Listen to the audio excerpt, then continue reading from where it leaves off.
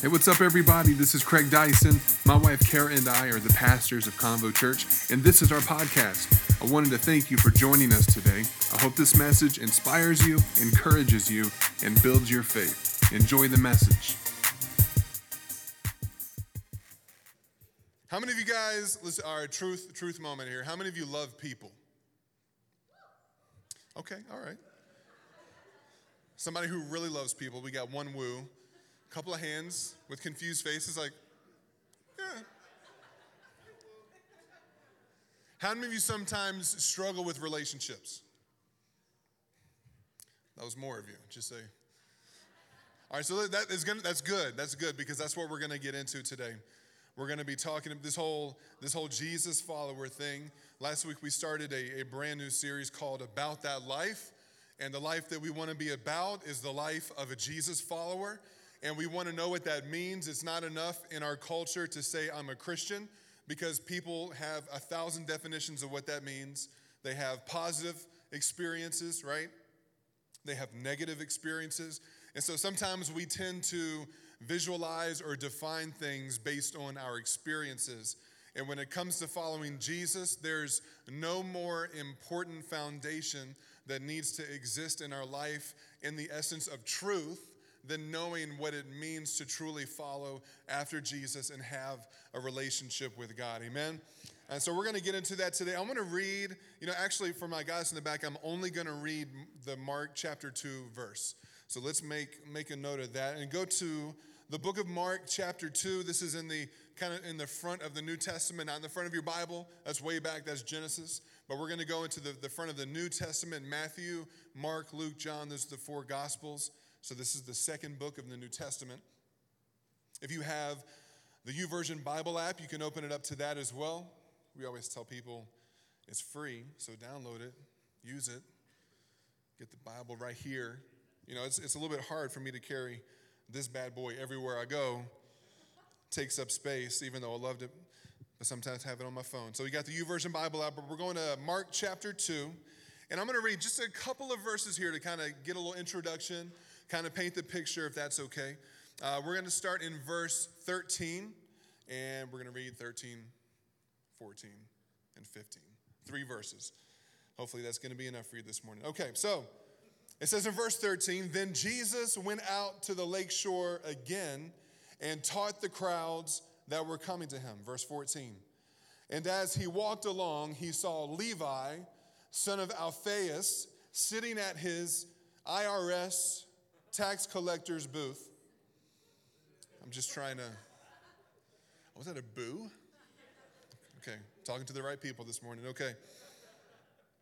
And he says, "Follow me and be my disciple." So Levi got up and he followed him. Check this out, I love this. This last verse right here, or last portion of it, says, "Later, Levi invited Jesus and his disciples to his home as dinner guests." Have a little dinner party, a little after party for Jesus. And it says, "Along with many tax collectors and," I love this phrase, "disreputable sinners." Now, it's literally in the Bible in parentheses right here. It literally says this: there were many people of this kind among Jesus' followers. I don't know why, but that makes me feel good. There were many people of this kind, disreputable sinners, apparently IRS agents, who were among Jesus' followers. It's good to know that you're in good company, amen? And let me pray for you real quick. I want to pray for God to just open up our hearts and minds to hear from him today. Father, we love you so much. God, it continues to blow our mind that for whatever reason you've chosen, even in the depths of our imperfection and sin, to love us, that you have chosen to reveal yourself to the world, that instead of dishing out judgment and punishment, Father, you go after us with love and with grace. So today, Father, we pray in the moments that we have together that you would just visit us, Father. Be here in this place. We know you're already here, but I pray that any obstacles that might exist in our heart or in our mind that would keep us from hearing from you today We pray, Lord, that those things would literally bow in your presence and be removed, Father, so that we can just be able to hear and receive what you're speaking to us today in Jesus' mighty name. Somebody say amen. Amen. So again, we're in this new series about that life. We're not just trying to assume that we know what it means to follow Jesus. We're not looking to the example of man to be the example of what it means to follow Jesus. It would be great if we could do that. But we're imperfect people, you and I, who are trying to figure out what it means, what it looks like, and for some of us, if it's even real or not.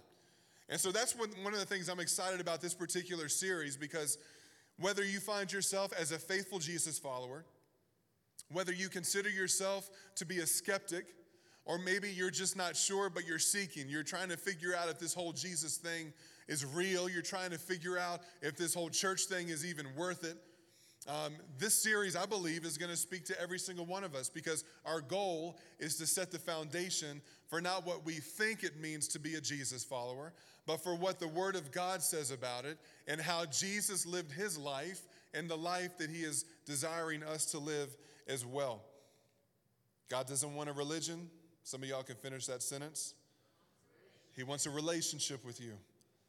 Religion of any form, doesn't matter what name you put in front of it, is man's best attempts to get to God or to be God or to have some type of enlightenment in your own life. But the unfortunate reality is that anything that we do on our own is going to be short and imperfect. Religion is do your best, make it up as you go, figure it out along the way, and hope everything works out for you in the end. But there's no confidence, there's no assurance of what's going to happen. That's the beauty of God, is that he doesn't want you to figure it out. He's actually gone ahead of you. God has actually made a way where there was no way. God has actually gone ahead of you and prepared and removed the barriers and the limitations that would even keep us from having a relationship with God. And he did that through his son, Jesus Christ, who came, who left his throne in heaven, Philippians chapter 2 says this, and made himself as a slave, as a human being, and lived a perfect, sinless life, not just because he was Jesus. Like, man, how was he perfect? He was Jesus. No, it wasn't just that. Because the Bible also says that Jesus was tempted in every single way that we are tempted in humanity, yet he did not sin. So he was actually showing us through his own life what it means to live the life of a Jesus follower. And he went to the cross and he paid the ultimate punishment for the sins of all humanity, not because we deserved it or because he deserved it, but because God loved us so much that the mission of Christ was to remove the barrier of sin between God and between us. That's not religion. That's a relationship. And that's what we're talking about here. If you remember last week, and if you weren't here last week, that's okay. We send everybody, just go back to the podcast, whether it's on Spotify, iTunes, or on our website, and listen to the message from last week. But last week we laid out that being a Jesus follower is all about relationship. It starts there. It's all about relationship. And not just any relationships, because you have to start with the right foundation. And the first relationship that you absolutely must have to be a Jesus follower is a relationship with God, which doesn't really sound like rocket science in church, does it, right? Be like, oh, shocking, they're talking about having a relationship with God. But it has to start with that. Sometimes we think, well, I can just be a good person, be a good person to other friends and try to be kind and try to help old ladies across the street and try not to lie, cheat, steal, and murder, and that's a good relationship. That's like being like Jesus, right? Jesus did that stuff. Yeah, but all of that has to come from that first relationship, which is a relationship with God. You can go back, you can check that out on last week's. I don't want to re-preach last week's message. But one part I do want to emphasize, though, is that I've done this in my own life. We tend to think of a relationship with God based on the things that I do. Because, how do you define who you, well, I read my Bible, I pray, I give, I go to church, I'm trying to be a good person. Like, those are things that we do. Or by things that we know. Like, I know I've read through the Bible a bunch of times. I've taken classes. I went to Bible college. I know these things. I know theology. I know doctrine. And sometimes we think those are the two elements. What we do and what we know defines who we are as a Jesus follower, but that's just not the case. Because I'm not in an amazing relationship with my wife just because of the things I do and the things I know. I'm in a relationship with her because I desire to be with her. And that is the foundation and the root of that relationship. And you know what? That's what God wants. He doesn't want you to have a relationship with you only in knowledge. He doesn't want to have a relationship with you only in deed. He wants to simply be with you. And if you remember from last week, the key word that we said for that relationship with God is to remain. Just to remain. You know that you can remain in the presence of God in relationship with Jesus still in an imperfect state. Some people are like, man, I don't know, man. I got to get my stuff together first. I got to stop sinning first. I got to stop dropping those bombs in my vocabulary first. I got to clean. You know, we got all of our things, right? We got our laundry list, but that's what religion does. Religion says, once you do and once you know, then you can be. But what God says, I don't care what you've done. I don't care what you think you know. I just want to be with you. And here's the cool thing. Y'all like my Yankees hat, by the way? Y'all like that? I told my wife, I got so much hate on Instagram. I thought I had friends. And all my friends are listening to this, you know, with friends like that, who needs enemies? But haters gonna hate. Anyway, so why was I on that? What was that? Oh my gosh. Security. Where's security at? Just playing, Herm. I love you.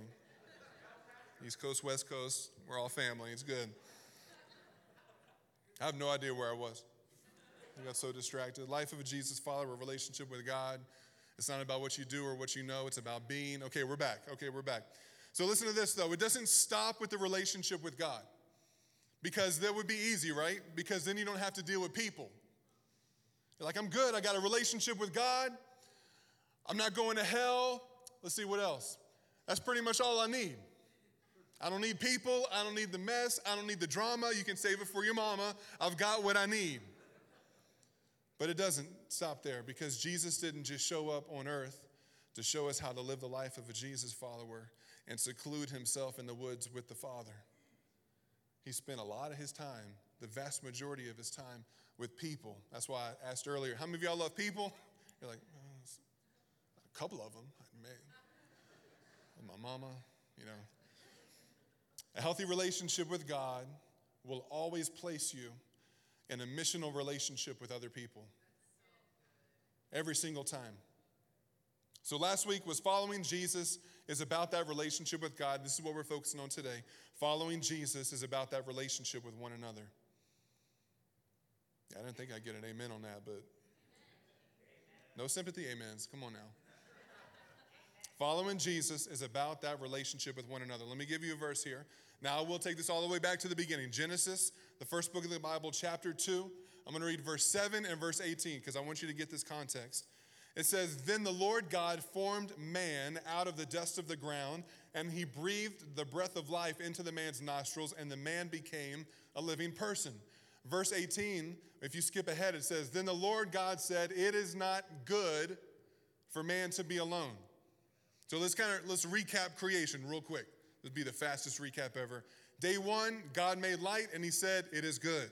Day 2, God made the sky and said, it is good. Day 3, land, water, plants, and trees, and he said, it is good. Day 4, the sun, the moon, the stars, and he said, it is good. Day 5, God made the birds and the fish, and he said, it is good. Day 6, God made all the animals and said, he said, it is good.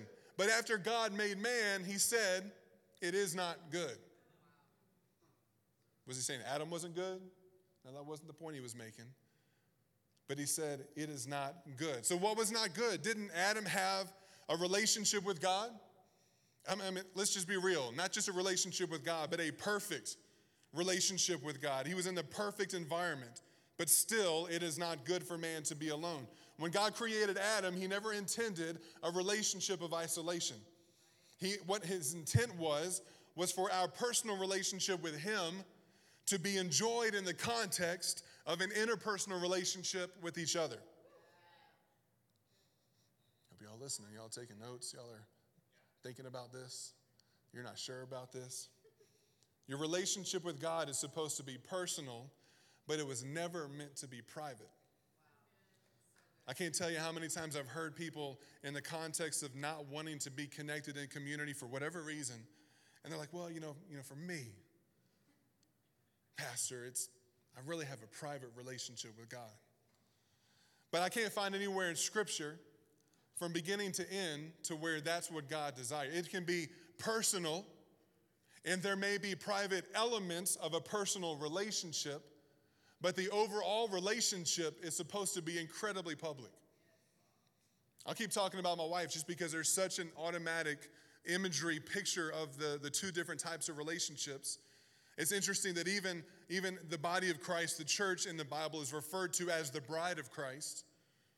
There are, my relationship with my wife is very personal, and there are private elements to our relationship, but I want the whole world to know that that's my wife.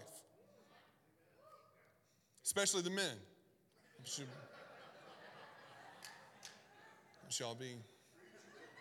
I will make sure you know.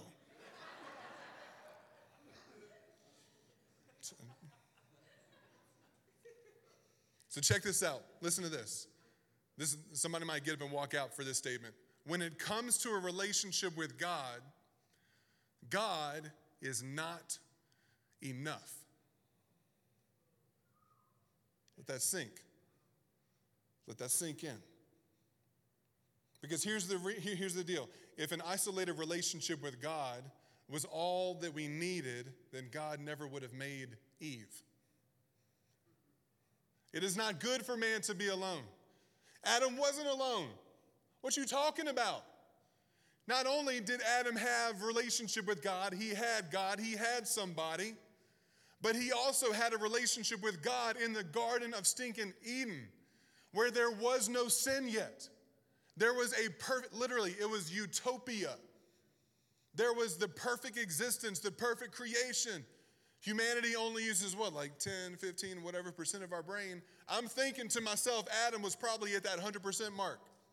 I don't think God made Adam in perfection before sin showed up and was like 20%. Which, you can have fun with that. Like, man, what can you do with 100% of your brain? Whew, I wonder. I'm glad we can't now because I don't think we can handle it.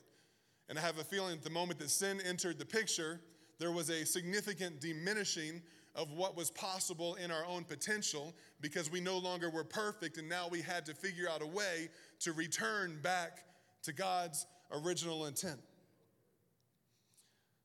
So check this out. Adam literally, if you can think about it this way, he literally had heaven in his reality. Zero limitation between his relationship and communication with God, face to face. Yet it was still not enough. Now check this out. We have to understand that it's not just even the relationship with Adam and Eve, and we're not talking about marriage in this context.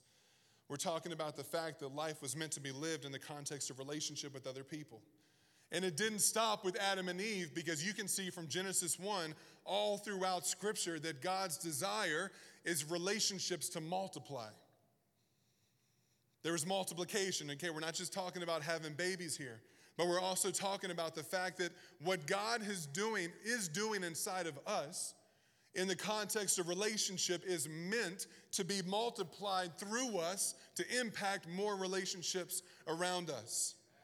So the more that we isolate and the more that we pull back and the more that we recluse and the more that we limit what God is trying to do around us, we are actually beginning to shut off, cut off, and limit what God could do through your life. So let me throw this a little bit deeper. So that means that there will be limited purpose. There will be limited connection.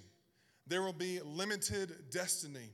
And if it's even possible, you're limiting God in your own life. Because I don't know, it's too hard. Now, I know we're stepping on some nerves here because we live in a world that is, filled with broken relationships, filled with abuse, filled with people being mistreated, abused, taken advantage of, filled with people being stabbed in the back, filled with, even in the church world, just imperfect situations. Some people are like, I don't do church because it's filled with hypocrites and I've been hurt. I've had bad experiences. I've been mistreated. In church, people are supposed to be taking care of me. I got people talking about me behind my back. Like, yeah, I get that. That's real. That's true. But the only difference between the world and the church is it's still the same people, right? We're still the same people.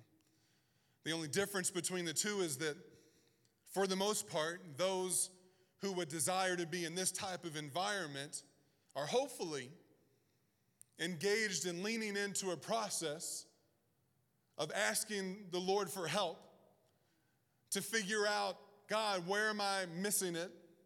What do you have for me? How can I grow? How can I not continue to do the things that have been done in my family from generation to generation to generation? The church was never meant to be a sanctuary for the perfect. It was meant to be a hospital for the broken. One thing I love about that context, if you were to put it in the kingdom of God sense, is that, listen, in the kingdom of God's hospital, you don't leave the same way that you came in. And so listen, the church isn't supposed to be a place where you walk in and we got some greeters out there that are throwing pixie dust on people, the perfection pixie dust. Say that 10 times real fast. And then you walk in and all of a sudden, even though you had a crappy week, even though you had a fight on the way to church, even though you want to strangle your kids, even though your job ain't working out the way that you wanted it to work out, even though you had a deal that just fell through, and you're supposed to come into church and put on that face and say, praise the Lord, brother, hallelujah, I'm doing great, I'm blessed. But all you want to do is pick up a chair and throw it at somebody. Please don't. Just saying, you can have real feelings though. No, God is desiring to do something in this environment where he's taken what has been broken, and through relationship with God, that foundation, we're able to build something within inside of us that is healthy and begins to impact one another in a healthy way. So let's connect. So again, I want to take this a little bit deeper and connect this in the context of the church. All this connects to what the church is supposed to be as Jesus followers. The church is crucial and it's vital to the life of a Jesus follower because literally this is the platform that was established by God so that we could live our relationships with him in fellowship with one another. Now, if you remember from last week, we talked about how, for me, I grew up, I was like, I just want to live for God. I want to live for Jesus. I want to do it all for Jesus. I want to do it for him. But last week, we established that reality that God is not looking for you to do anything for him. He doesn't need you to do anything for him. He wants you, with a relationship with him, to allow the way that Jesus already does live to work through you. That takes so much pressure off because when you're living for him, it becomes about what you do, again, and it becomes about what you know. Because I can't be for Jesus if I don't know how I'm supposed to be for Jesus. And I can't be for Jesus if I don't know what to do for Jesus. No, we have to go back to the reality that the Jesus following life is about allowing the life of Jesus that he already started to continue through his Holy Spirit in you and through you in the world around you. The world does not need to see more religious institutions. The world does not need to see more churches that are going to continue to heap the weight and the pressure of religiosity on the backs of people. What the world needs is more churches who are going to bring a life-giving presence into their city, whose message will be Jesus, whose passion will be people, whose stance will be love, and who will be able to do the things not that we are creating to do, but do the things that we were created to do. Because what Jesus already started is the thing that he wants to continue through our life. Is this okay? Is this too informational this morning? Where are we at? All right, I want to take this back real quick, and we'll kind of bring things to a conclusion right here. So we've been from the Gospels, we've been back to Genesis, and now we're going back to the book of Acts where the church really first started, where the very first Jesus followers began to live the life of a Jesus follower. And I'll be the first one to say they may have had a little bit of an advantage because in the flesh just recently they were walking with Jesus. So they got to kind of see, all right, not only do we in theory think we know how Jesus lived, we got to see it with our own eyes. So they maybe had a little bit of an advantage. But nonetheless, they give us another snapshot of what it truly means to live the life of a Jesus follower in the context of relationships. Now check this out. In chapter 2 of the book of Acts, this is when the church was very, very first started. And it says that in verse 41, those who believed what Peter, one of the disciples, what he said, were baptized and added to the church that day, about 3,000 in all. That was a busy day. Verse 46 says they worshiped together. This was the fruit of what happened when the church came together. They worshiped together in the temple each day and met in homes for the Lord's Supper and sharing their meals with great joy and generosity, all the while praising God and enjoying the goodwill of all the people. Lots of relationship happening right here. And each day the Lord added to their fellowship those who were being saved. I love this. Now check this out. Those who had embraced Christ realized that their relationship with God, come on, that first tier, that foundation, entered them into, literally added, meaning it joined, to be joined together with, it entered them into relationship with a community.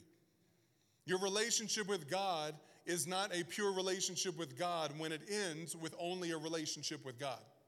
Your relationship with God will begin to flourish and grow when you realize that God is trying to bring you into community and a family with other people around you.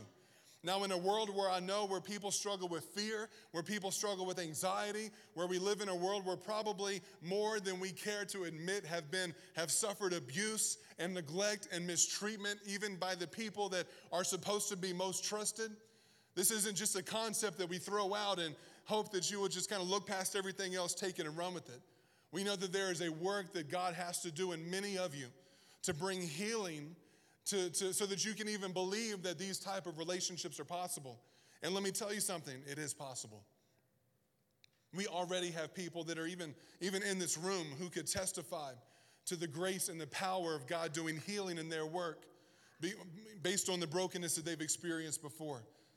We have people in this church who have no business even feeling comfortable in an environment like this, but they are because of the work that God has done in their life.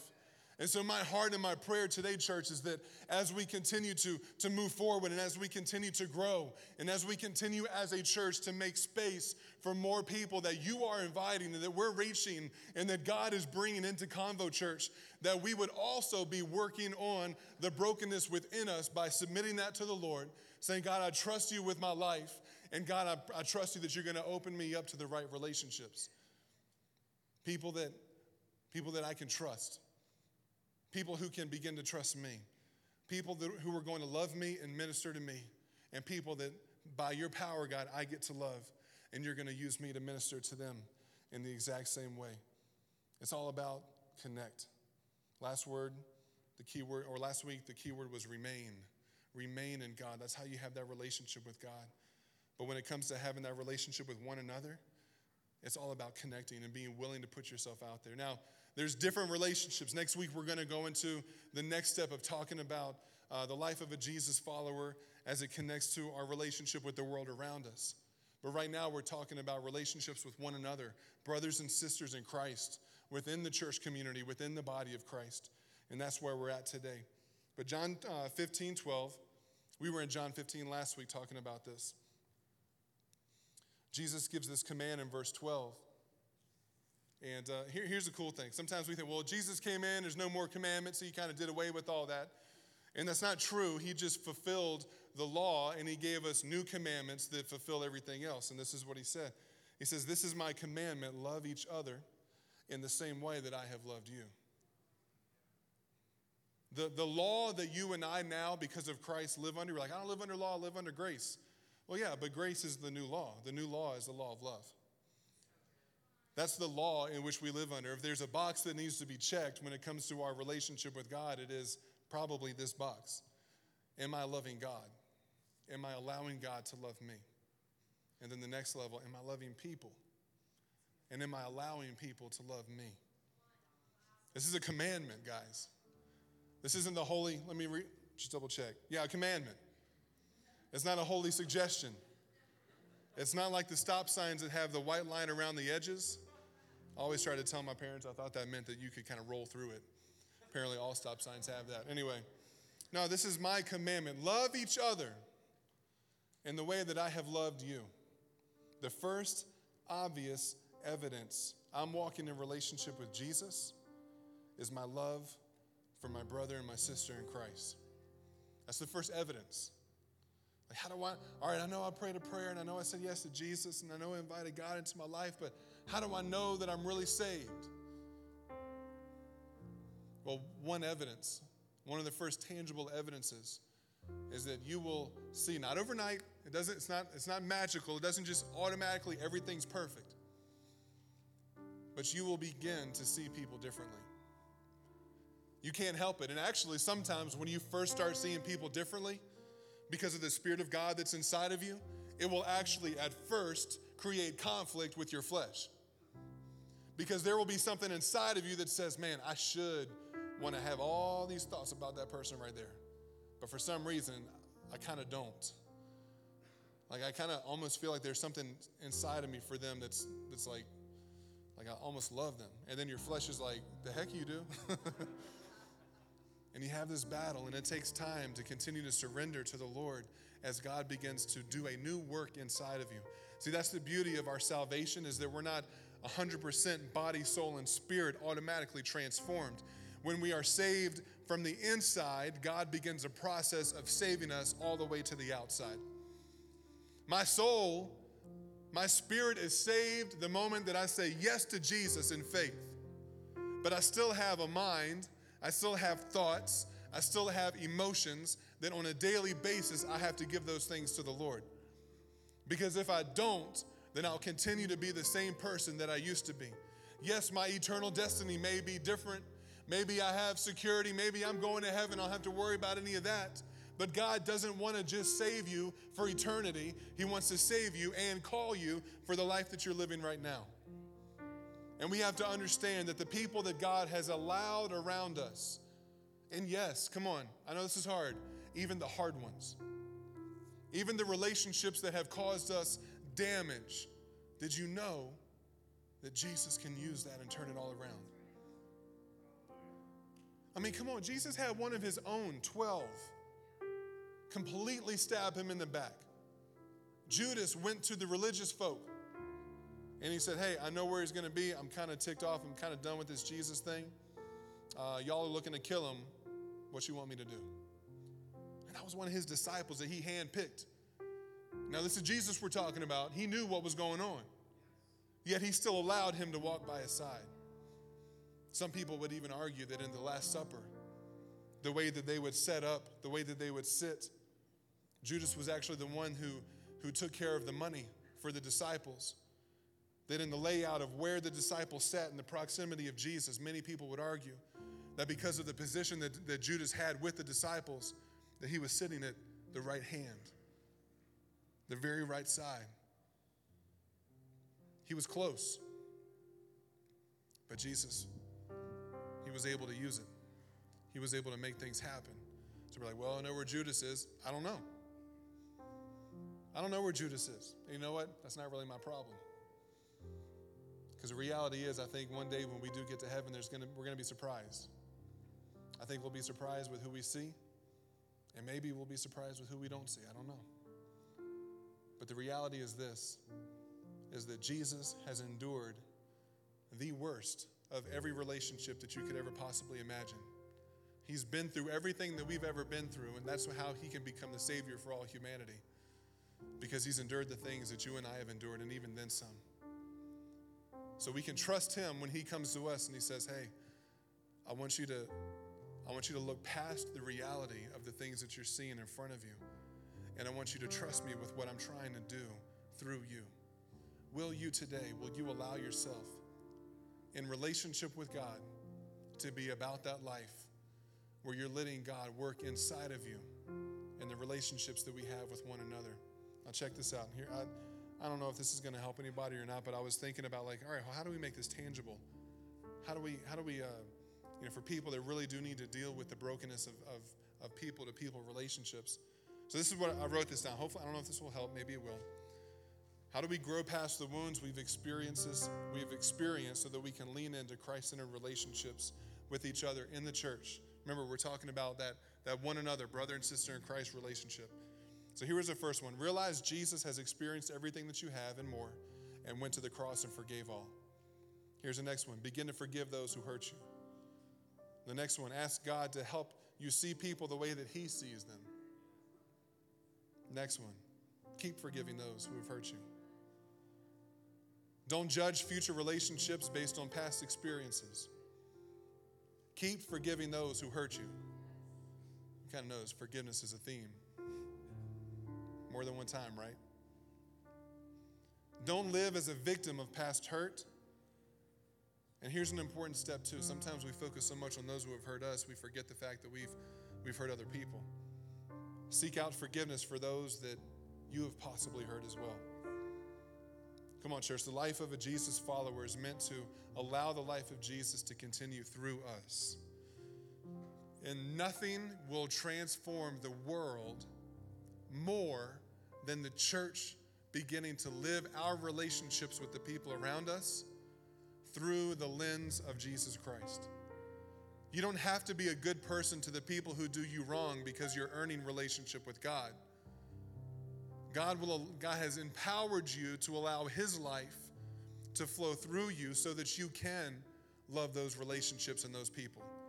And in the process, God's going to begin to do a work inside of you that you could never imagine.